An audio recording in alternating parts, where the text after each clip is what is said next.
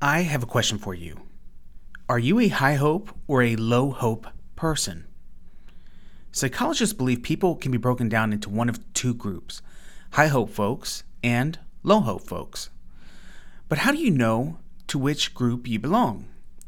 High hope people have clear goals, while low hope people generally don't have goals at all.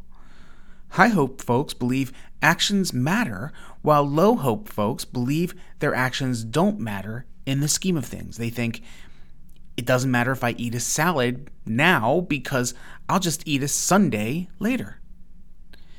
If you're high hope, you're constantly improving your strategy. You learn from failures and you constantly course correct. If you're low hope, you generally do the same things over and over and over again. You don't learn from failures, and you don't edit your plans when those failures inevitably ensue. High hope people have strategies for stress and distraction, while low hope people escape through distraction the moment things get tough or stressful.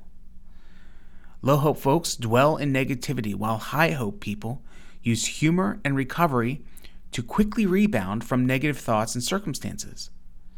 High hope people have high levels of accountability, while low hope folks blame the world and the rain for their woes.